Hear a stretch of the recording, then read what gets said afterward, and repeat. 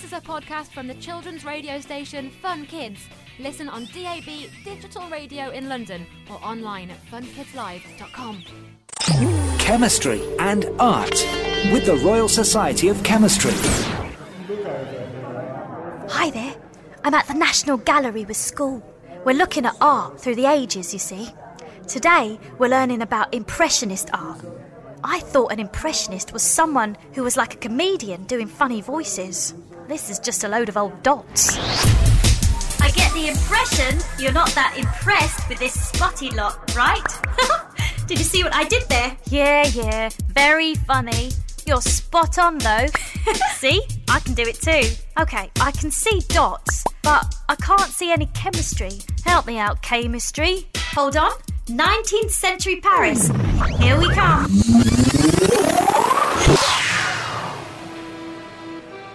The Impressionist style of painting started in France in the 1800s. Meet Pierre. He's an artist having a crack at the style for himself. Nice day for it. He's got his easel out in the sunshine. Well, painting outside was a new thing. During this century, colour chemists invented stacks of man-made paints, and new technology meant it could be ready mixed up and stored in handy tubes. Looks like toothpaste. Sort of. Just not so tasty.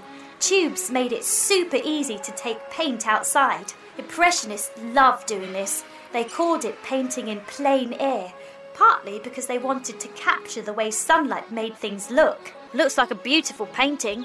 It's got ladies in their dresses and children playing. But stand a little closer and you can see things look very different. It's just a load of dots. That's what makes a painting an impressionist painting.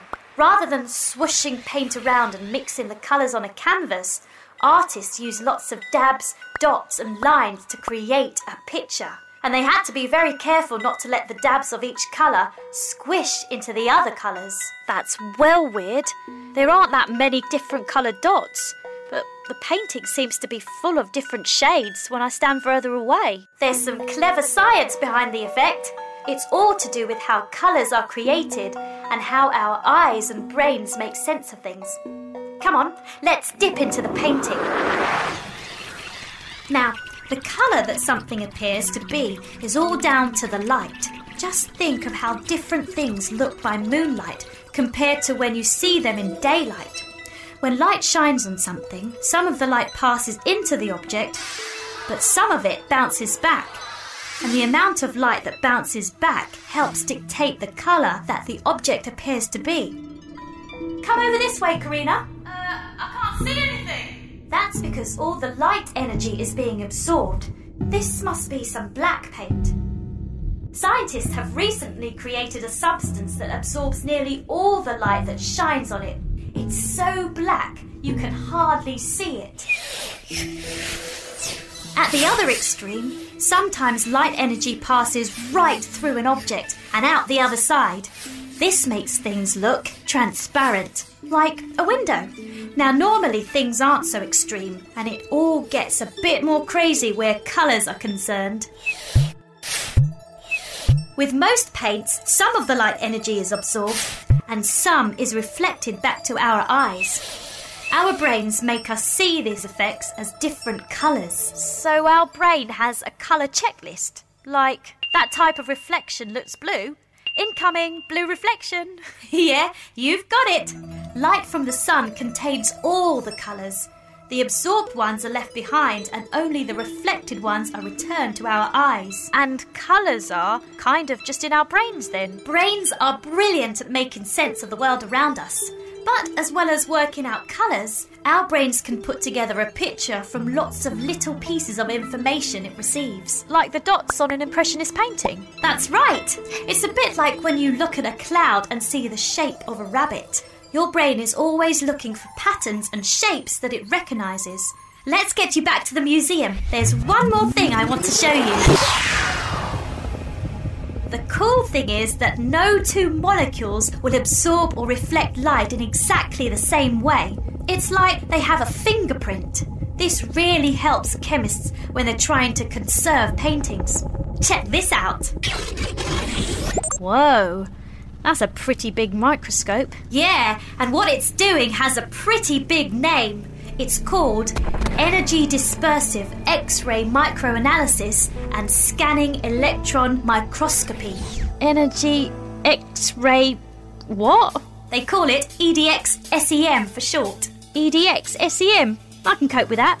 So what does it do? It fires a beam of light into a sample of paint. Scientists are then able to observe information coming back that tell them all sorts of things about the makeup of the paint. It's like looking at the fingerprint of the molecules inside the paint. But why do they need to know that much about the paint? Surely blue is blue, red is red, brown is brown. But if, for example, they find out that the brown contains bitumen, then they'll know that they mustn't use heat if they're trying to fix the painting. Bitumen has a habit of melting. Yeah, melting paintings aren't a good look. Oh, look at the time. I'd better get back to the Impressionist gallery. Well, I get the impression you've got it. See you soon. Chemistry and Art with the Royal Society of Chemistry. Find out more and get hands-on with chemistry at funkidslive.com/chemistry. So that was a podcast from the children's radio station Fun Kids. Listen on DAB Digital Radio in London or online at funkidslive.com. I'm James Stewart, and in Saving Planet Earth, I'm going to be joined by some of the world's top scientists to introduce you to some of the weird and wonderful ideas being trialled to try and save our planet. Led, of course, by your questions. Hi James, I know that climate change is affecting our oceans. Is there anything that's being done to look after it? And one of the solutions involves dolphin poo. This is Saving Planet Earth, available wherever you get your podcasts.